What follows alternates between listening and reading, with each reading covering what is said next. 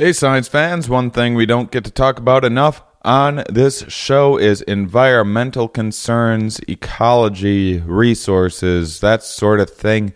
I wish we had more on this topic on the show. Fortunately, I found a new podcast that I believe you guys will enjoy called Waterline. Waterline podcast is everything related to water, how to make sustainable irrigation. Can water bring peace? How do you keep water clean and safe? And how much money does our current water system cost in the U.S.?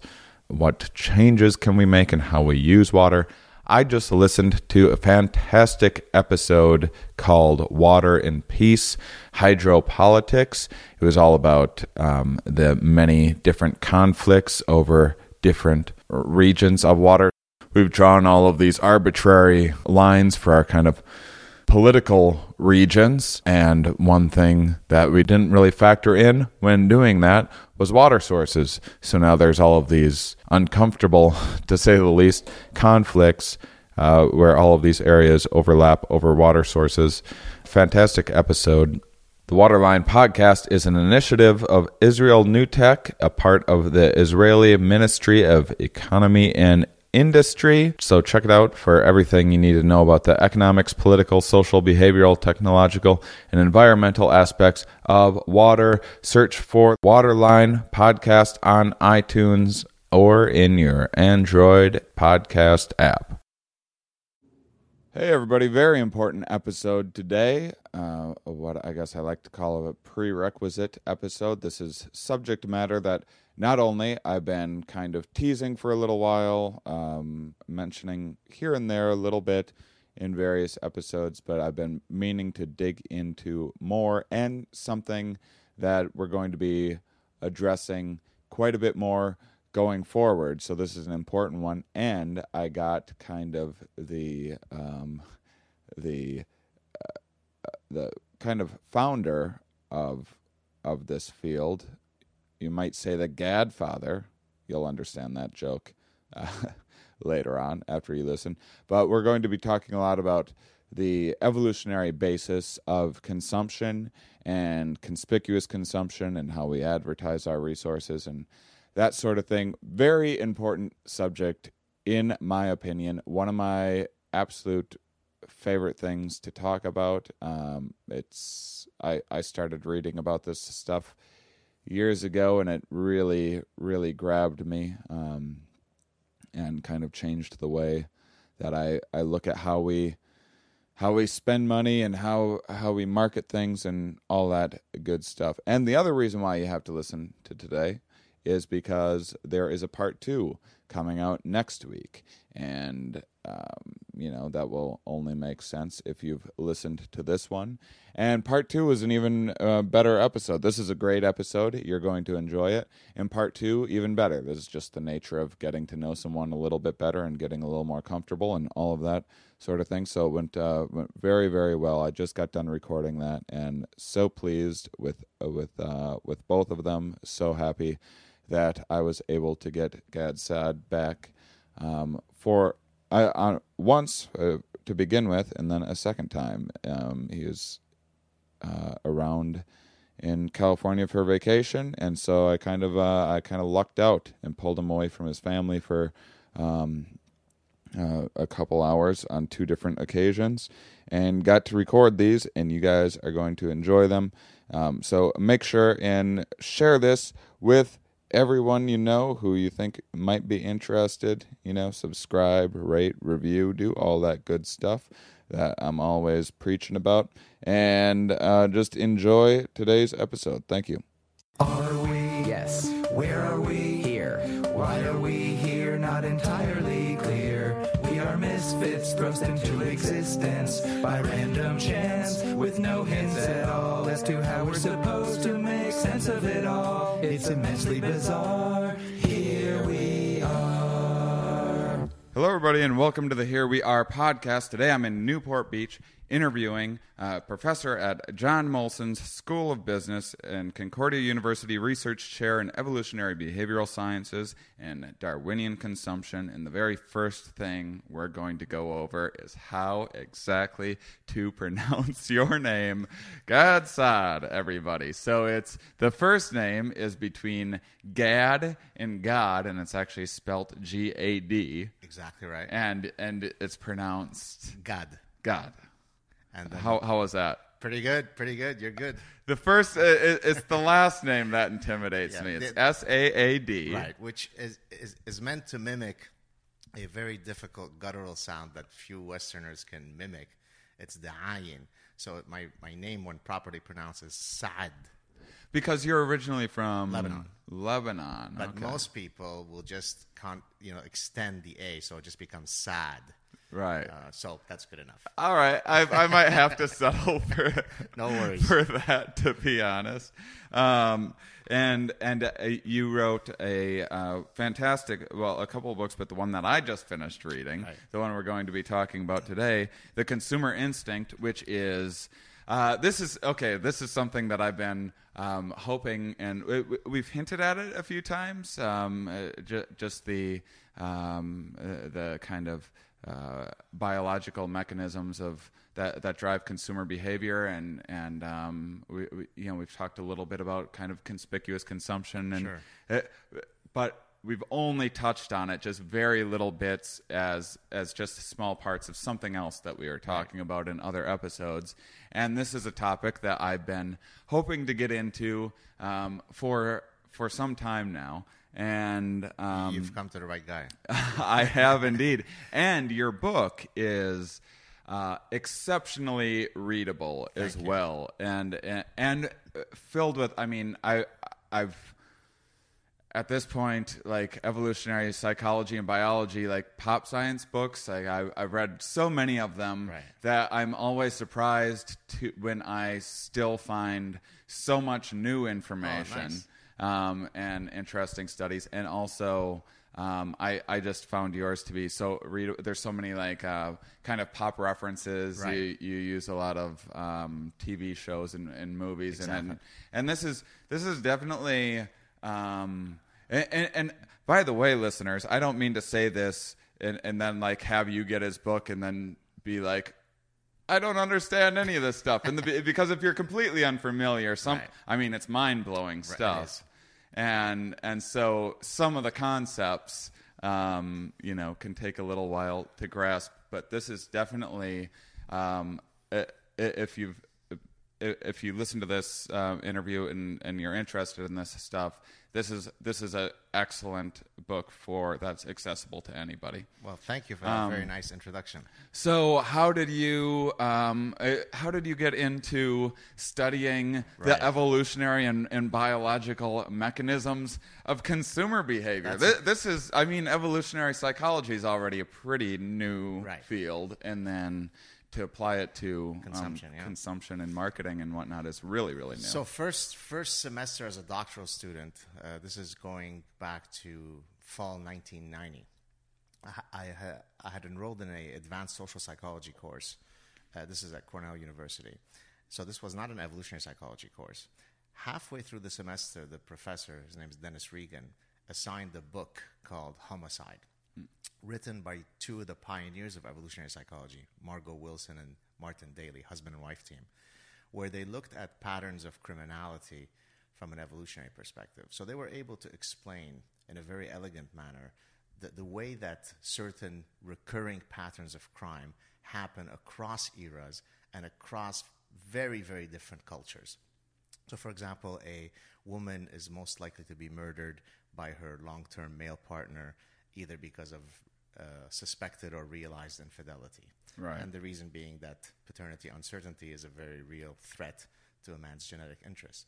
So when I read that book and saw the elegance and the parsimony of evolutionary psychology, now I had enrolled in the doctoral program with the idea of studying consumer psychology.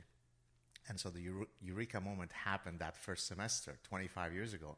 I thought, well, I will eventually found this field which I called evolutionary consumption, where I take all of these principles from evolutionary biology and then apply them to the study of consumer behavior. And this, even till today, this remains quite regrettably a controversial endeavor, because most social scientists in general reject the idea that biology and certainly evolution have anything to do with human affairs. So you can use evolutionary theory to study the behavior of the mosquito and the zebra and the wolf. That's perfectly fine.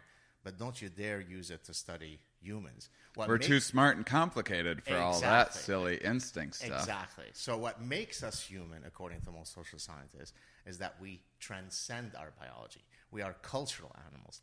And so most of the consumer behavior literature, as wonderful as and rigorous as it might be, was completely void of any evolutionary principles until I came along. And so for the first maybe 7 to 10 years of my lone wolf endeavor, I was pretty much the only guy.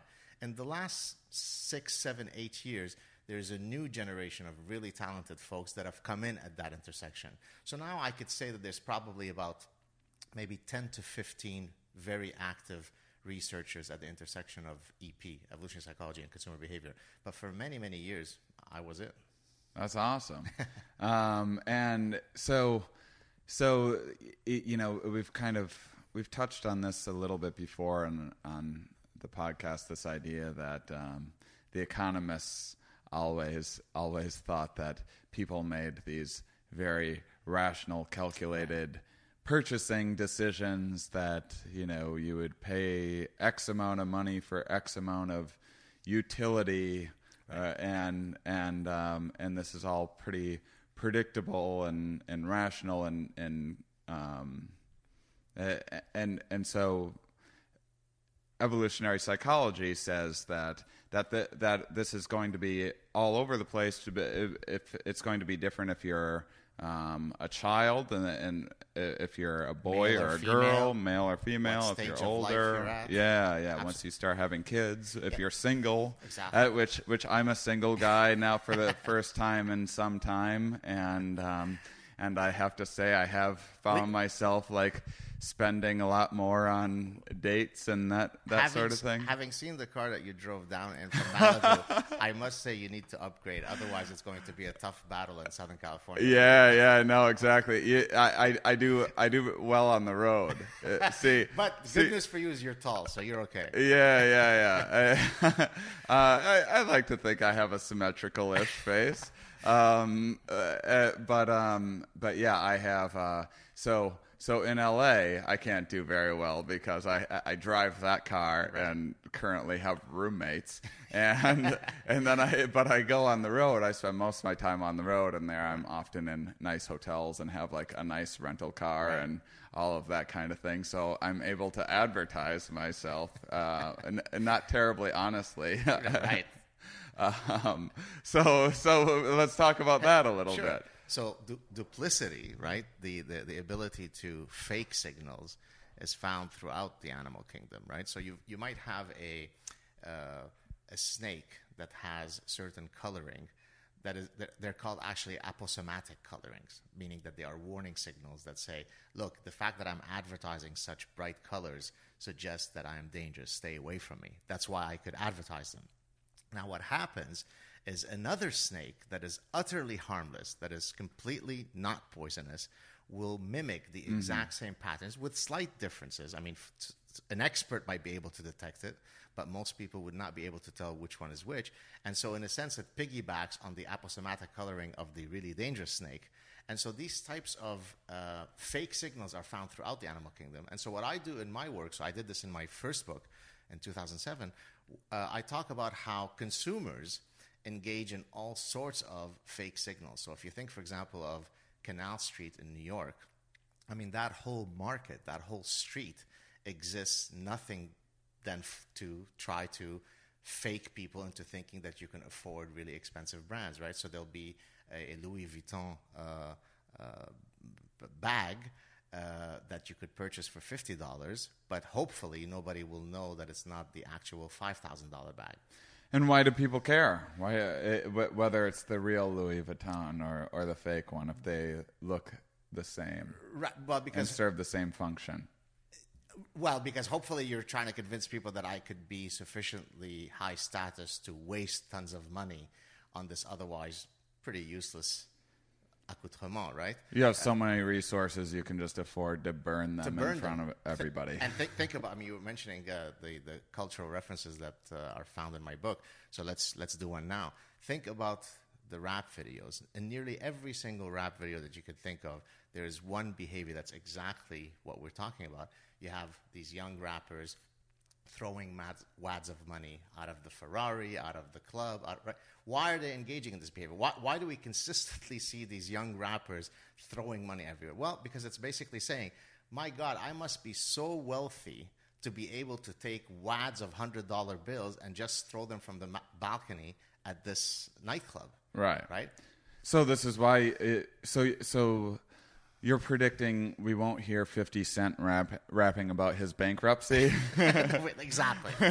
There's literally, I can't remember the exact count, but at one point I had counted the number of rap songs that have the title Money in the Bank as the title of the song, and I can't remember the exact number, but it's many, many songs. Now, why is that? Is it because they're not creative enough to come up with another title? No, it's because those words are a very powerful, intoxicating signal. Right. So I mean, because what did our ancestors have to do if they couldn't show a lady their bank statement? Right. So different cultures. That's actually a really good point because it shows that evolutionary psychology is actually not what they call biological determinism. Mm-hmm. The evolutionary drive is for men to seek status and then signal status. But now the specific ways by which you go about instantiating that drive will vary depending on your idiosyncratic talents, depending on the culture that you're in, depending on the era you're in. So it might be that if you're living in some hunter-gatherer society, how well you hunt might be the equivalent of the Maserati. And so nobody is saying that there is a set of genes that we've evolved. Maserati genes? Exactly. Yeah. What we've evolved is the desire to seek status, to signal status. Now, how we go about implementing that will, of course, depend on situational variables. Much in the same way we're kind of... I mean, sports are an extension of that with competition and everything. Exactly. And sports very... widely across the world, from soccer being the most popular sport in the world, and not nearly as popular here. We're more into American football, and they don't have baseball a lot of places. And then you go in these hunter-gatherer tribes, and there's people doing weird bungee jumping stunts and clonking each other over the head with clubs and whatnot. And these might look kind of, at first glance, like very, very different behaviors, but obviously it's the same sort of drives. Absolutely right. There's a great study done, I think, in the 70s. I think it was Robert Cialdini. I can't remember. I hope I'm not getting the reference wrong. Where the term is called basking in reflected glory, where he looked at, this was with several colleagues, where they looked at what happens to at a university campus to the students after I think it was the football or basketball team, if they had won the day before or lost. And the dependent measure was, would people wear, let's say it's Indiana University. So would people walk around campus wearing Indiana University sweatshirts as a function of whether they had won or lost the day before? And what they found is that following a win, people would be much more likely to signal their belongingness to the winning club. Right. So that itself is an evolutionary drive, right? I wish to be part of the coalition of winners, and I wish to distance myself from the losers. This is why when you even hear sports fans speaking about their teams, right? We won. Right. When it's about losing, it's never we lost. They lost. The Montreal Canadiens lost. Yeah. But when Montreal Canadiens win, we won. Yeah. So. Yeah, we just talked about this did you? very recently. Yeah, it's such a funny phenomenon, and also that people will pick like particular players to blame it on. I've noticed too, so that you don't have to hate the whole team. Right, it's true. the coach, the True. dumb coach, Exactly. or the quarterback, or Right. whatever that blew the whole thing. So back to this idea of what we've evolved to find attractive and to consume and everything, and because I'm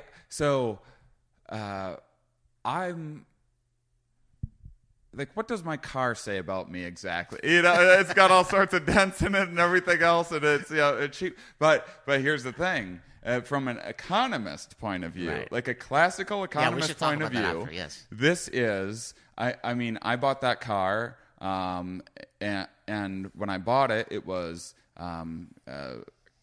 consumer. What's the name of the?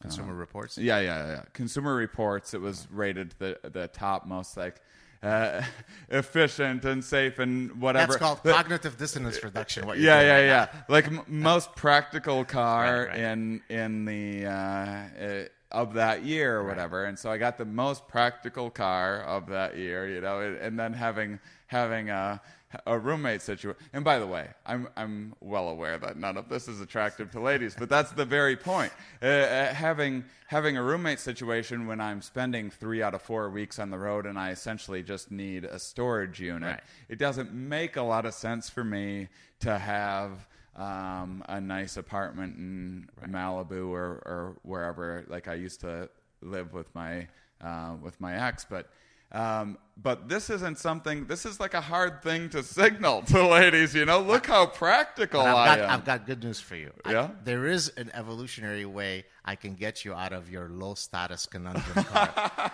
Now, it turns out that the uppers, so the highest echelon of the social strata, drive quite modest cars. So in other words, if you look at oftentimes, the super, super rich, they're not driving Maseratis and Lamborghinis.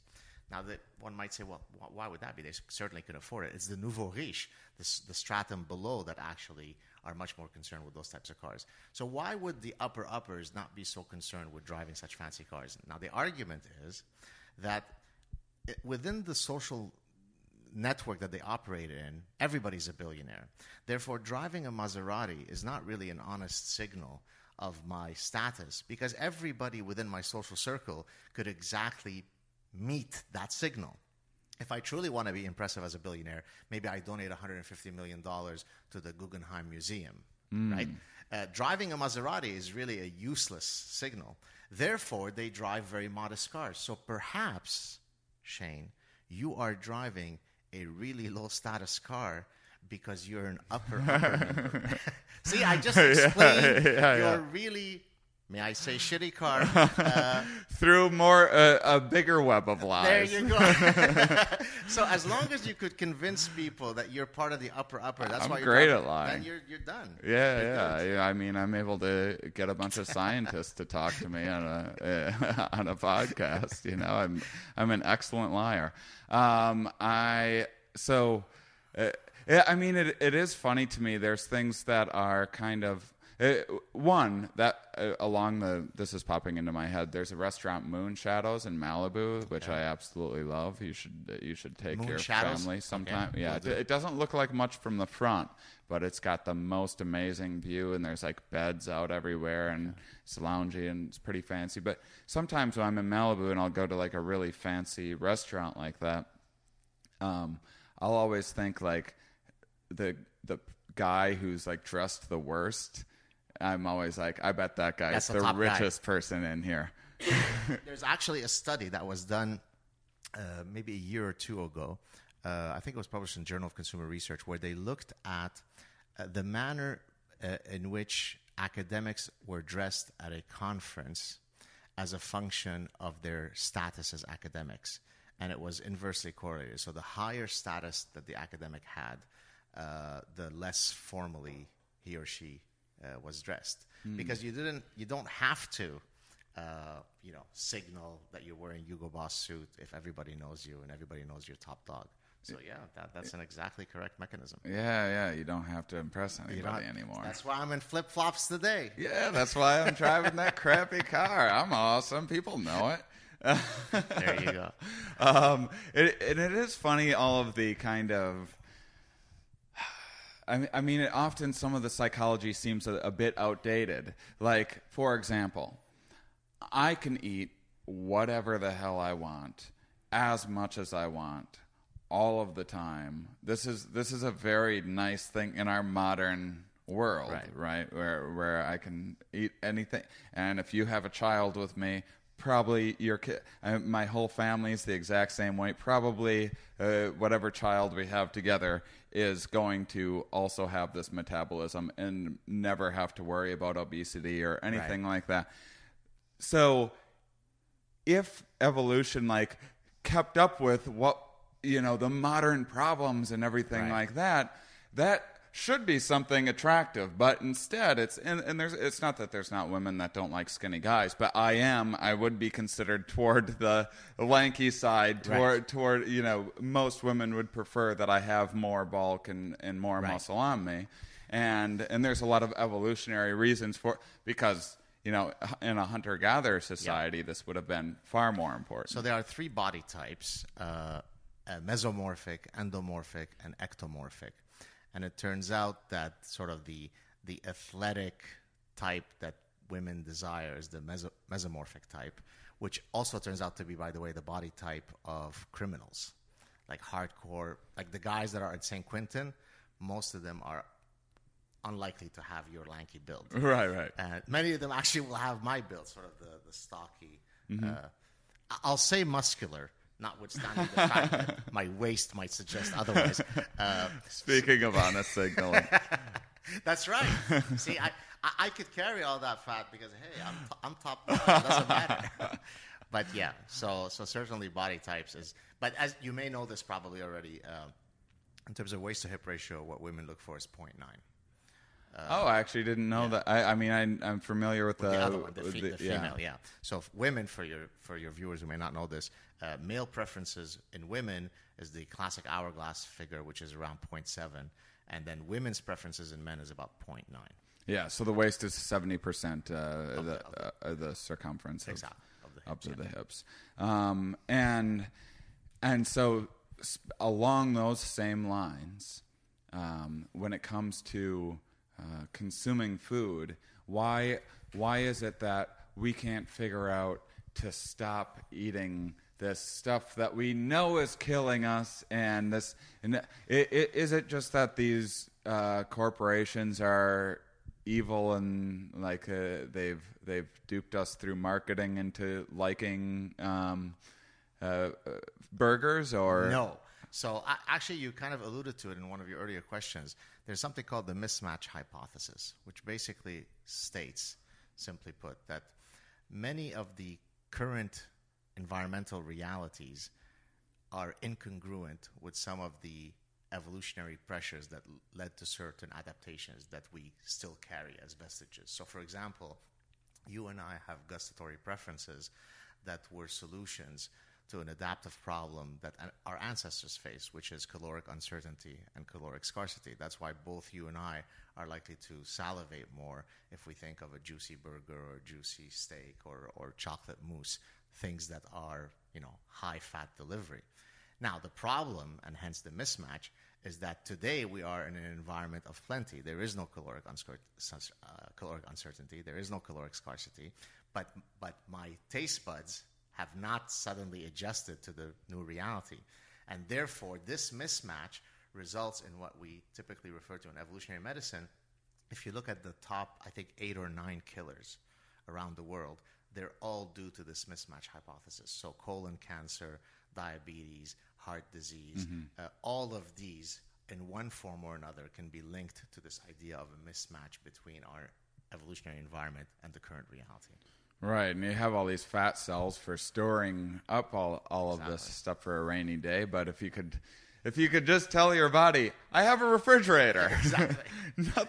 You don't have to worry about me going 5 days without eating. That's just not going to happen. Exactly. I'll take my chances. And this, by the way, to give you another similar example to this, people say, well, why do you talk about this idea of paternity uncertainty in today's environment where you have DNA paternity testing? Well, because the mechanisms, the emotional and behavioral mechanisms, don't suddenly adjust because now we have DNA paternity testing. So when you walk around acting sexually territorial over your woman and you're not happy if she's slow dancing with another guy, you don't say, oh, but I don't have to worry about it because today we have DNA paternity testing. My response is a vestige of a long evolutionary, history. Right. But often people make that mistake. They think that once you have a current reality, that mechanism will just shut off. It doesn't. Our biology just doesn't evolve fast enough. Exactly right. Speaking of that, what do you think about the stuff that like people will say the baby looks like the father more often than not? I got a great story for you. For to reassure. Sure. Yeah. So for your listeners who don't know about this finding, so when a baby comes out of the womb, usually people will say he looks like the father, and especially the mother's side of the family are the ones likely to say that, because it's a mechanism to assuage the fears that the father was cuckolded. Yeah, this whole paternity thing is, the quote is mother's baby, father's maybe. Exactly. And we've all seen Maury Povich. Exactly right. Right. But now I have a story, a personal story, which I've shared in several contexts. I'll share it again here. So when my wife was pregnant with our first daughter, whom you met earlier today, when parents become they're expecting a child, you get that first ultrasound photo, and you typically put it proudly on your fridge because you're all excited that you're about to have a baby.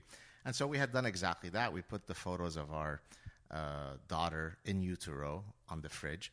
My mother-in-law comes over and is looking, oh, is that the baby? She looks at it. She stops. She goes, oh, my God, Gad, the baby looks exactly like you. She was saying this about an in utero image that, frankly, you couldn't tell if it was an extraterrestrial, right? If it was it's a black and white blob. It's a black and white blob, but you could absolutely see the morphology of Gad in that image. And I thought, oh, my God, she just pulled a paternity uncertainty. She said, no, don't give me your BS science stuff. I'm telling you, look at it. She looks exactly like you. The baby looks like you. And that's a great time to remind people these are non-conscious processes driving this. Right. We don't realize that what's driving us to have those things shooting out of our mouths sometimes. Breathing is an adaptation, yet you don't exactly understand the mechanism of how you go about breathing. Right. So yeah, absolutely. I have 3 different directions I want to go. Let's go this one first. I have speaking of fast food and all of that kind of stuff. I thought it was interesting. You mentioned a correlation between being hungry and risk taking. I thought you were going to say being hungry and going grocery shopping. Oh, I thought that's the one you were going to mention. Okay, that too. Yeah, so that one basically. So the idea basically is that once you're hungry, a food hoarding mechanism kicks in. I mean, think of an extreme example. Let's say the hummingbird. The hummingbird, because of its very, very fast metabolic rate, has to eat something like 1.5 to 3 times its body weight per day, lest it will starve to death. Well, humans don't have quite the metabolic rate of a hummingbird, but when they're hungry, they want to hoard calories. And so if you go grocery shopping when you're hungry, you're likely to over-purchase, if only because of this, as you said, non-conscious hoarding mechanism. Now, I'm trying to think back about your... It doesn't matter. Yeah. Let's go back to being single and risk-taking versus, say, being in like a committed relationship. Has that been studied a lot? Like, because you'd think over time, it makes sense. A single guy takes all these risks, and we can talk about that more. I was actually single for the first time, and who knows how many years when I went hiking and jumped off of something that was way too high and broke both of my feet. Were there any women around to watch you do this? No, there wasn't actually, but I know. Complete waste of effort. I know. I was practicing for when women were around. Well, listen, I talk about some of these issues in The Consuming Instinct and some of my other books. There's a ritual, you referred to it earlier, called the end goal ritual. This happens, are you familiar with this? Right. So basically you tie, as a rite of passage for manhood, young males who are single, who wish to be accepted into sort of the tribe of men, warriors, you tie vine ropes to their ankles. They go up to a platform maybe 80 to 100 feet high. And you have to calculate the length of the rope so that as they dive head first, they will stop just short of having their heads splatter on the floor. And you also have to make sure that the vine ropes, depending on how much moisture there was, how much elasticity that vine. So it is a truly honest signal of bravery. Yeah. Now, why do people? Because this isn't NASA putting together these calculations for these people either. Exactly. This is an imperfect science That's they're an working imperfect with. science. So if you're willing to jump off and risk, a very, very ugly death, then boy, that's an honest signal. If all it took is for us to do 10 jumping jacks, then everybody would be a warrior. And so now let's extend this to, say, some potentially marketing context. When you develop a public service announcement telling young males, hey, please don't drive recklessly or else you might die, that actually doesn't work very well. Because the whole reason that young males engage in reckless driving is precisely because it serves as an honest signal. Yeah. Look, I could drive like a madman and come out unscathed on the other side. Believe me, that was my whole, as soon as I got my license, that was There you like go. me and my friends and car chases and flying around on old country roads and doing I was from Wisconsin, and we'd do all these donuts and stuff on the ice, and I can't tell you how many times I should have died over and over again. But it did get me, like, I mean, it often got me the wrong kinds of attention too, but Right. it did get me like lots of attention, you know, course. and it did get me some kind of silly amount of respect Right. from a lot of my friends. Like, I was always the crazy guy Right. who would do anything.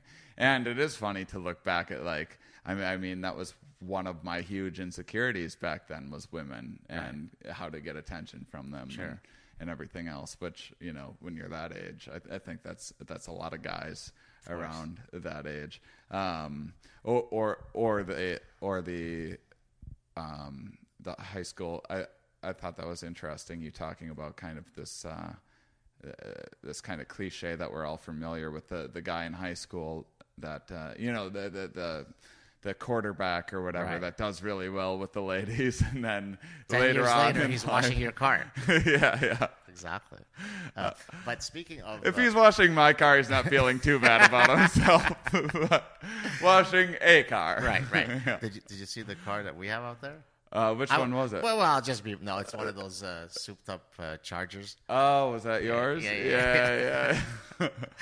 You get married. You got kids. that's right, You did that's it. You still got to show off. It's still there. The still testosterone there. is still looking to express itself. I would love to talk about that a little bit, the hormonal differences Sure, we can talk and about it. how those can shift our not only our hormonal changes and I guess whatever sets that, whether you're high or low in testosterone or whatever, change your consuming behavior, but also having these temporary effects, like losing a game or something like that, where your Sure. Let's do testosterone that. gets lowered. Yeah. So I can tell you several studies that I've done using testosterone, some with men, some with women. So sticking with the car example, a few years ago I did a study with one of my former graduate students where we brought young males and had them drive a Porsche and a beaten-up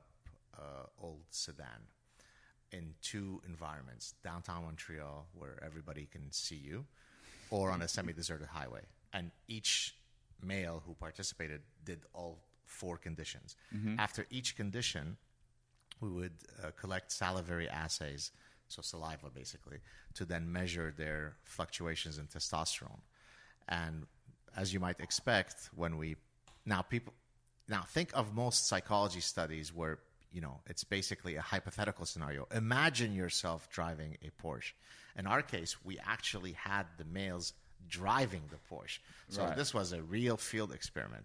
I always joke with people that try to get a granting agency to release research funds to you because you're going to be renting a Porsche for scientific purposes.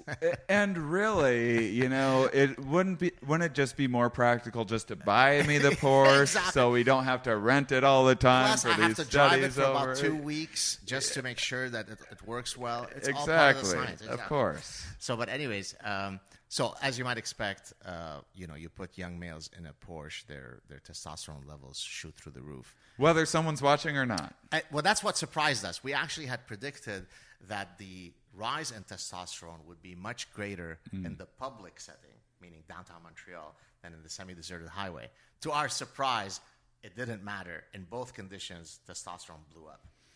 I wonder if you were a Porsche owner, if there would be a difference. So you're used to driving this thing. So you've and habituated. Yeah, you've habituated a little bit. And then when you're by yourself, there's nothing. But then when you're in town, it's like, hey, you Right. remind yourself why you have this Interesting car. hypothesis. Well, in this case, though, our demographic were largely university undergraduate students. Right. So we couldn't test that. But yeah, that's an interesting I'm hypothesis. just trying to get you a Porsche, is all. This is Fair play enough. along with me a little bit. I got you. So it's another study that I did, in this case with women. So with another graduate student, we kept track of women's behaviors across 35 contiguous days. Why 35? Because we wanted to measure what happens to their purchasing behaviors as a function of where they are in their menstrual cycles. And the very first episode, we had Marty Hazelton the on big talking guru about of menstrual the cycle. social effects of Exactly. ovulation, but we didn't get into any consumer stuff. Yeah, so let's do that. So the reason why we chose 35 days is because the average length of a cycle is 28 days. So by going 1 week extra, you're likely to pick up most of the natural variance across women. And so 2 things that we looked for in this particular paper, although we actually collected much more data. We looked at beautification patterns and food-related behaviors. But let's talk for now about the beautification, because that's kind of the mating-related stuff. And so we wanted to see whether women would be more likely to engage in consumption-related behaviors that were related to sexual signaling, wear makeup, wear high heels, dress in a more scantily clad manner. And perhaps not surprising, when they were in the maximally fertile phase of their menstrual cycles, this is when they engage in the greatest amount of sexual signaling. And of course, it's not as though, as you earlier said, that they do this consciously, right? I mean, they don't sit there and chart their progesterone and estradiol levels and their luteinizing hormones, say, oh, gee, I better dress in a short miniskirt. Rather, it's an evolved mechanism. They feel less bloated. They feel more desirable. They feel maybe a bit more libidinous. And therefore, they express themselves in a perhaps more beautified manner. You don't have to be conscious of the mechanism. Right. A completely different study, also with testosterone. I did another study with a bunch of my graduate students where we looked at, are you familiar with the digit ratio? Yeah, but I wanted to ask you about that. We Okay. haven't talked about it at all, I don't think, on this podcast. Oh, good. Okay. So the digit ratio, the classic, what's called 2D, 4D digit ratio is the ratio of the length of your, you better check yours to see if you're a woman or a man there, Shane. What am I? It's pretty seeing- even. I Does that mean think- I'm gay? Well, at least I'm going to address you as Mrs. Shane. I'm pretty feminized. You're pretty much a girl. Yeah. Let's see yours. I'm all male, baby. Oh wow, yeah, that no, is. yeah. I mean, I very much. I'm not like a big like manly man. I'm an adrenaline junkie, but that's like the only like manly gotcha. thing about me. I've never been into sports or any of that stuff. Gotcha. Yeah. So the index finger, the ratio to the ring finger. In women, it's roughly same length. In men, the ring finger is longer than the index finger.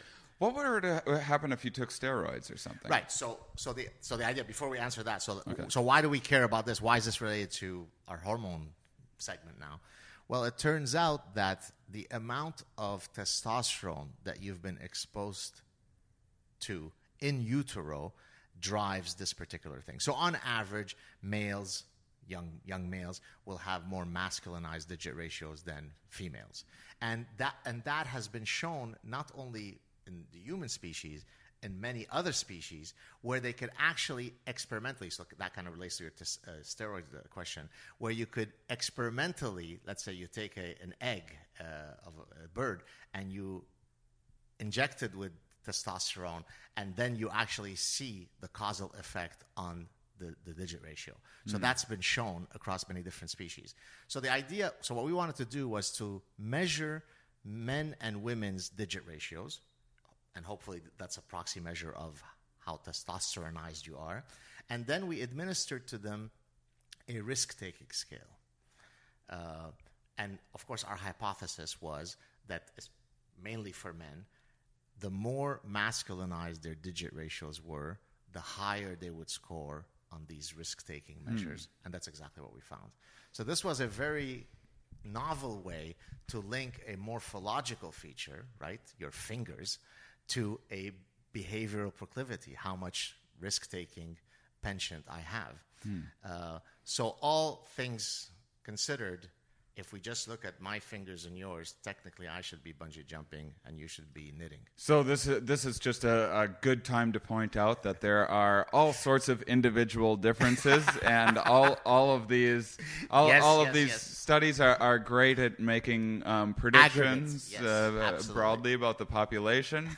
And then sometimes you have a guy with lady digit ratios who's way into rock climbing and driving cars way too fast and jumping off cliffs and breaking his feet. And I like gambling and doing drugs. I'm a very reckless,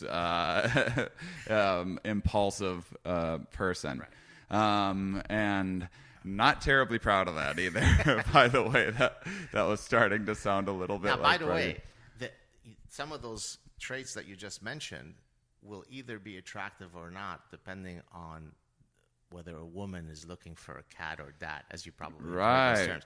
So some of this reckless stuff will be particularly attractive to a woman who's looking for a short-term dalliance, in which case, if you're signaling cat properties, hey, Shane is interesting. But on the other hand, if the woman is looking for a long-term mate, then those exact same traits might become quite undesirable, which again shows you sort of the complexity of humans, right? You can't really state that there is one set of mating preferences that hold true across all possible situations. It really does depend. So there's like yesterday I went to the Malibu Creek State Park, and there's like cliff diving and stuff like that, which I was going to, but I was like, I'd feel pretty stupid still recovering from breaking my feet if I got another injury jumping off something that's too high. But I wanted to, but I do like the idea of all these guys jumping off of this cliff or whatever, and then there's the one guy sitting out and the lady looking for a long-term mate, and like, ooh, look how responsible he is. He's reading some poetry. yeah. Keats. Right. So that's and what are some of the kind of environmental factors that can change hormone levels? Great question. So for example, and I face this because I have 2 young children, when a man is about to have a child and shortly after having a child, I mean with his wife obviously, his testosterone takes a big hit. Now the evolutionary argument here is very simple, right? To the extent that you don't want men to be sitting all day thinking about mating, and you'd like them to, canalize some of their efforts to parenting, well, a great way to do that is for nature to build in a mechanism to reduce your libido. Well, how do we reduce the libido? You take a hit of lowering testosterone, and that naturally makes it that you're more likely to be conducive to be a better parent. And so that would be a great example of how a situational variable, but it's not permanent, of course, right? Later, you want mating effort to come back into the Right. We had Doug Kenrick on not great too guy. long ago, kind of Love talking him. about the different subselves and, Exactly. and stages in life, like, the mate acquisition subself, and then the mate Exactly. retention subself, and then the Exactly. child rearing subself, and Exactly right. social and status seeking, and So I have. Can I? Yeah, Yeah, absolutely. So I have a study along those lines of sort of how babies affect testosterone levels. So I did a study which is not yet published with the same former doctoral student with whom I did the menstrual cycle stuff, where we looked at what happens to men's risk-taking and conspicuous consumption and charitable donations. These, if you like, tap into different mechanisms as a function of exposing them to baby stimuli. So we did two things basically. We had men exposed visually to baby stimuli. So the prediction here would be that once you expose men to baby stimuli, for example, their risk-taking proclivity would go down. Okay, but we also did another manipulation. So it wasn't just visual. We actually also had an auditory manipulation where we had men listen to baby crying and baby laughter. Now, these are two different valenced emotions, right? One is it's approach behavior, right? You want to approach a smiling baby, a laughing baby. You want to avoid the screaming baby. Not to disappoint your viewers, the data was quite convoluted, and so we don't yet quite know what to do with this study because it wasn't a clear pattern. We obtained some really interesting findings. Some of it was counterintuitive, and very little of it could be explained with one sort of parsimonious explanation. But anyways, that was a good example of taking an ecologically relevant variable like babies and demonstrating how it alters men's behaviors. Right. I mean, you do hear. I've had a lot of male friends that have kids, and they'll say it's like I had this part of my brain all of a sudden Shut off. Well, either shut off or like a new part hyperactive, yeah, right. Opened up that I didn't. There was like this part of me that I didn't realize that I had before. Well, but really, it's just they turned into a big pussy. Is what you're. Well, I can tell you personally, I used to never, I travel a lot. I used to never think much about the threats of the plane crashing.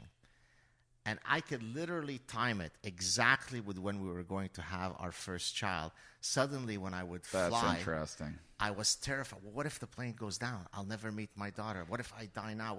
I never thought about that before.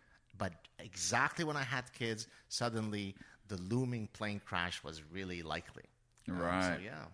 Yeah, I mean, I've kind of felt that way recently because back to this because it's relevant here. Back to this finger digit ratio Sure. thing.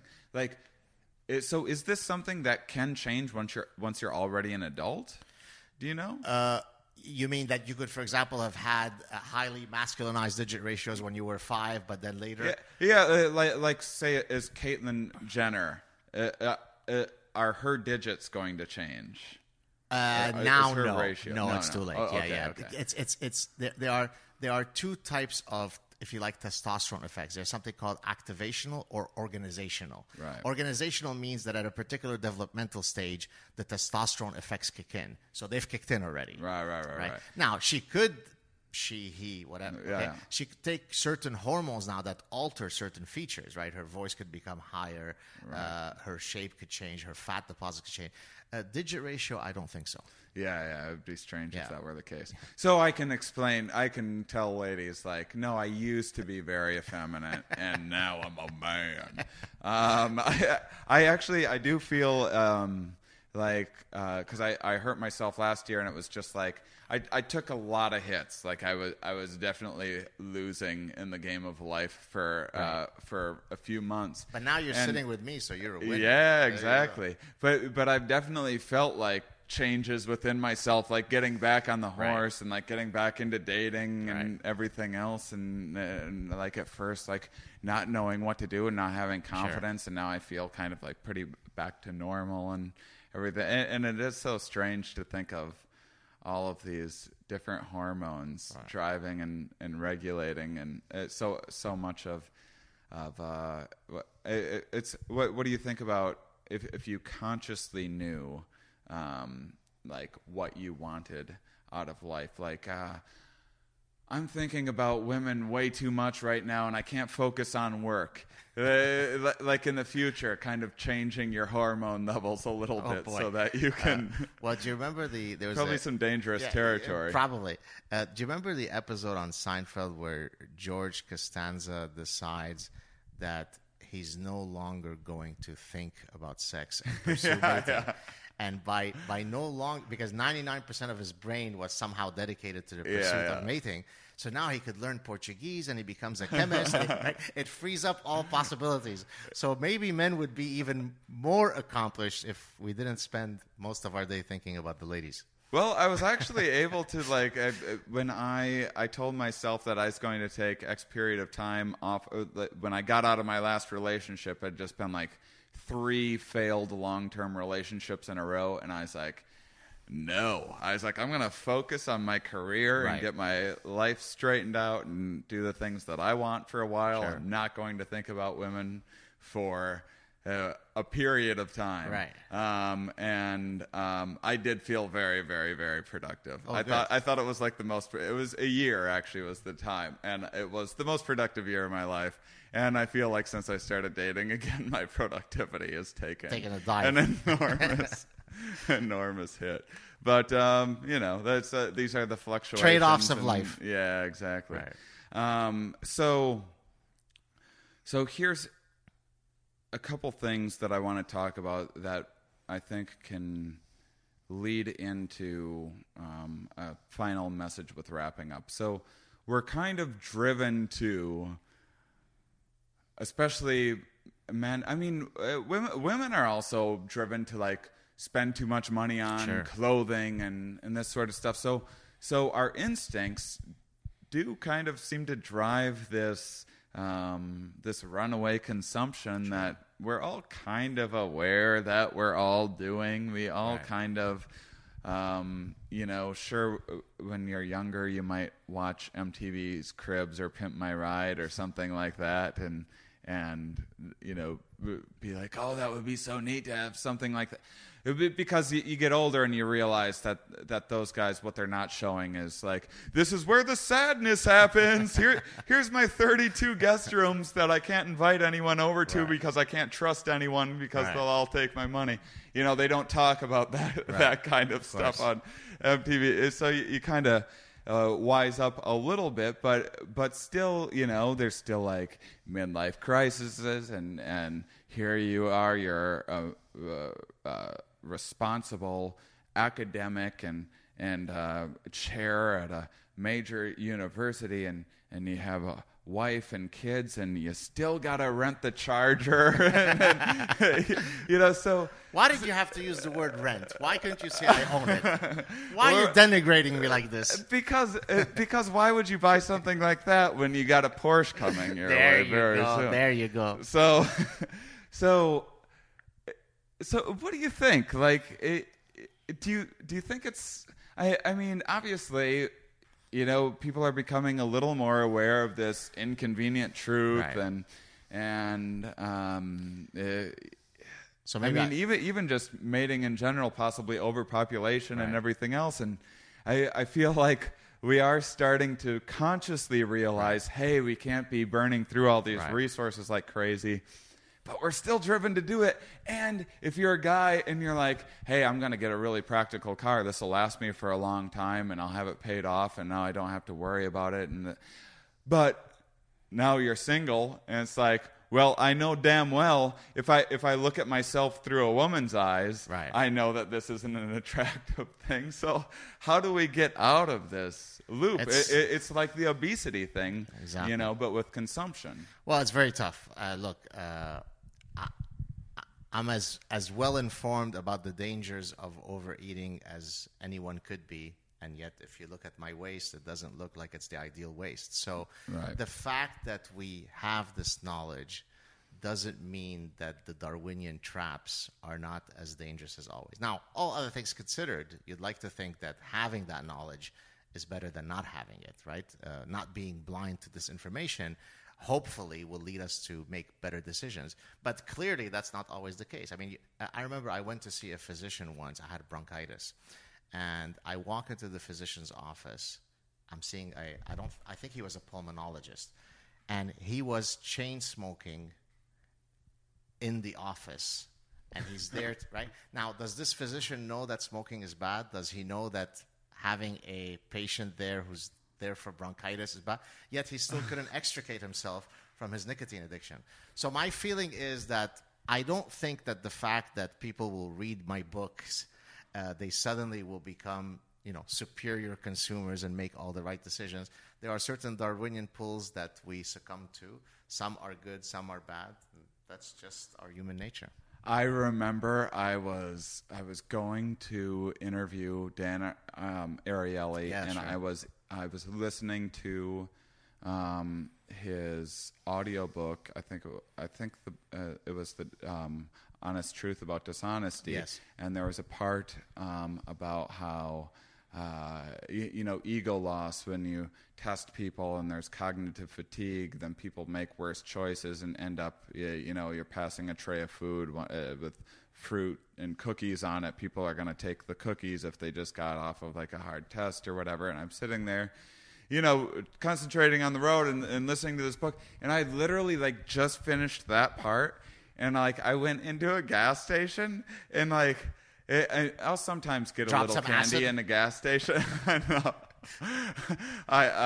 That would have been an awesome story as well. Way cooler than the story I'm about to tell, which involves me just eating a bunch of candy. Oh, but I okay. just started grabbing all these candy bars, and I'm sitting there. I'm like, Shane, what are you doing? You just got done listening. You were listening to this 30 seconds help ago. you. Exactly. And I walked away with the biggest bag of candy I've ever bought in my life. This shows you, by the way. So it's a very good segue to the following point. So if you tell, for example, women, please don't suntan because you might develop melanoma in 35 years, that public service announcement comes from the premise that the reason why people do bad things is because they don't know any better. Right. Teach them, and then they will ameliorate their behaviors. And of course, that's not what people do, right? Women are very aware of the negative consequences of the sun, and yet they do it a lot more than men. Now, what I argue is if you want to get women to stop suntanning, show them the aesthetic ravages to their skin if they suntan for too long. So in other words, don't tell them that they might develop melanoma in 35 years. Tell them that when they are 30, they will have the skin quality of a woman who's 48, and show that visual image. So that, in a sense, is appealing to an evolutionary pull that is much more relevant. Let's take another example.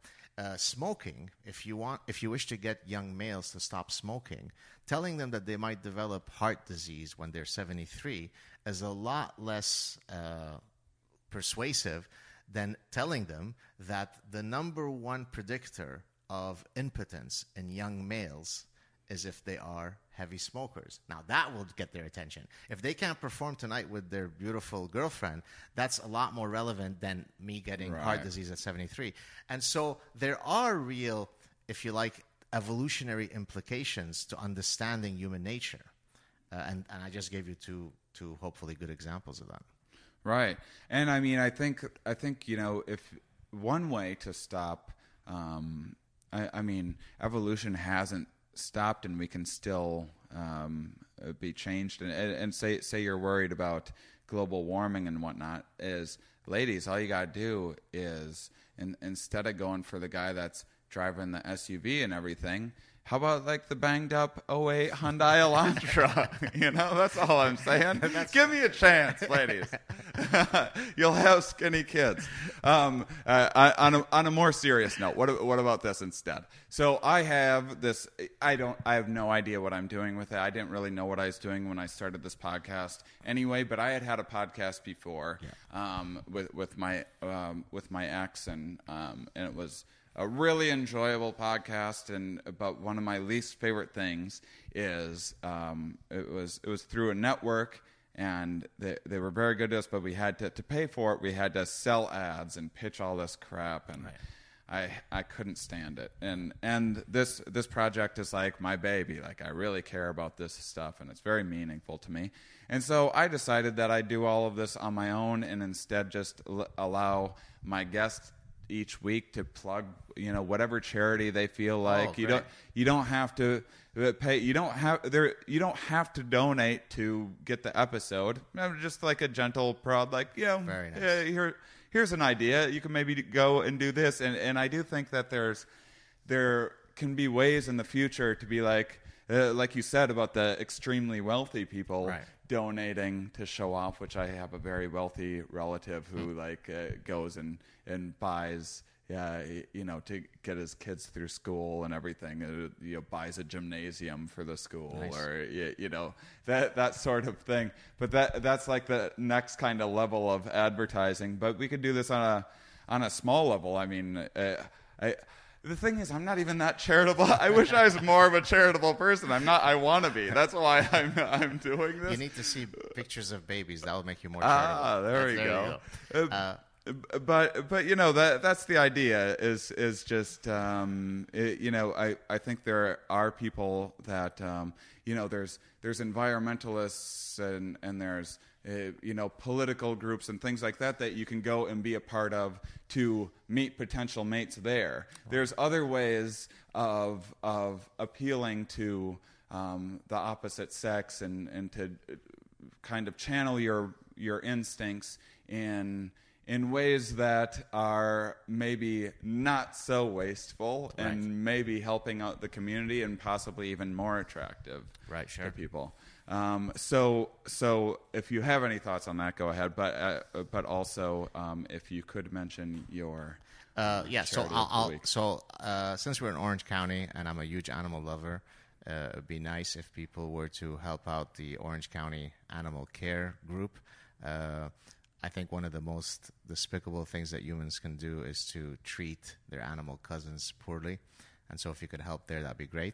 But to speak about the evolutionary link, it turns out that there's a study that was done showing that a guy walking around with a dog is more likely to get the phone number of girls.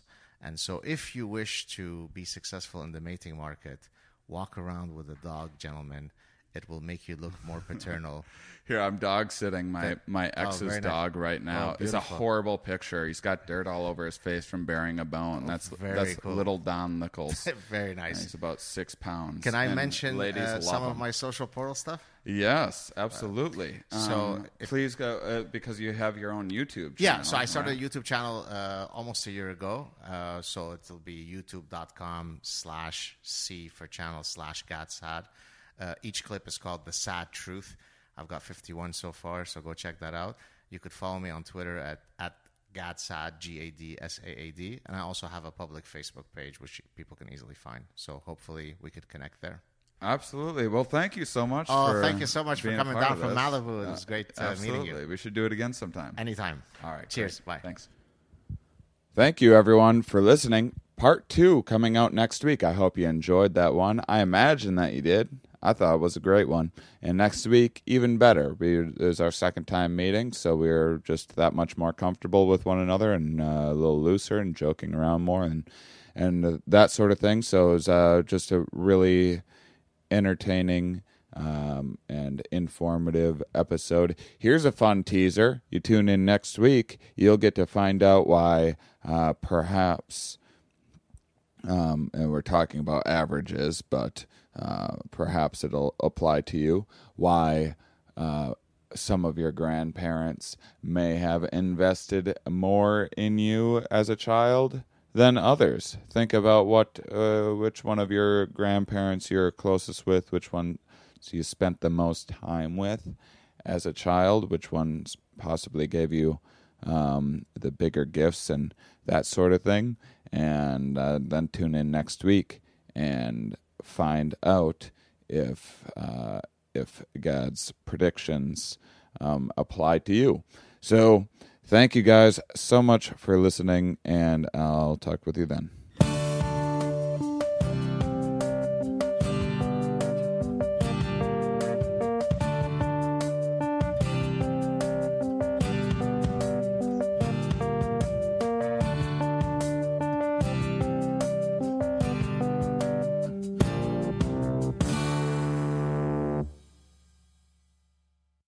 Let's say Seinfeld was on an island and he was blowing Boris Karloff. What would that be like? It might go something like this. Oh, Mr. Karloff, I loved you in Frankenstein, and I love giving you a blowjob. Why, Mr. Seinfeld, I love having you fuck